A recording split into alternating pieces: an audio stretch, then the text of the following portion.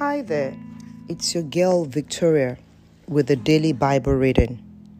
Today I shall be reading from the book of Deuteronomy chapter 24 from the New International Version. If a man marries a woman who becomes displeasing to him because he finds something indecent about her and he writes her a certificate of divorce, give it to her and sends her from his house. And if after she leaves his house, she becomes the wife of another man, and her second husband dislikes her and writes her a certificate of divorce, gives it to her and sends her from his house, or he dies, then her first husband, who divorced her, is not allowed to marry her again after she has been defiled. That will be detestable in the eyes of the Lord. Do not bring sin upon the land your God is giving you as an inheritance.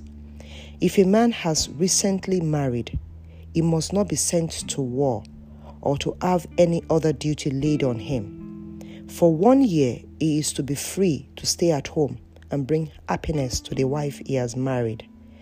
Do not take a pair of milestones, not even the upper one, as security for a debt, because that will be taking a person's livelihood as security.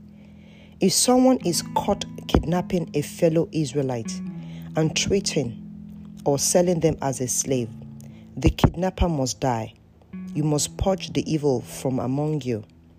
In cases of defiling skin diseases, be very careful to do exactly as the Levitical priest instructs you. You must follow carefully what I have commanded them. Remember what the Lord your God did to Miriam along the way after you came out of Egypt. When you take a loan of any kind to your neighbor, do not go into their house to get what is offered to you as a pledge. Stay outside and let the neighbor to whom you are making the loan bring the pledge out to you. If the neighbor is poor, do not go to sleep with their pledge in your possession. Return their cloak by sunset so that your neighbor may sleep in it. Then they would thank you, and it will be regarded as a righteous act in the sight of the Lord your God. Do not take advantage of a hired worker who is poor and needy, whether that worker is a fellow Israelite or a foreigner residing in one of your towns. Pay them their wages each day before sunset, because they are poor and are counting on it. Otherwise, they may cry to the Lord against you, and you will be guilty of sin. Parents are not to be put to death for their children, nor children be put to death for their parents. Each will die for their own sin. Do not deprive the foreigner or the fatherless of justice, or take the cloak of the widow as a pledge. Remember that you were slaves in Egypt, and the Lord your God redeemed you from there. That is why I command you to do this. When you are harvesting in your field and you overlook a sheaf, do not go back to get it. Leave it for the foreigner, the fatherless, and the widow, so that the Lord your God may bless you in all the work of your hands. When you beat the olives from your trees, do not go over the branches a second time.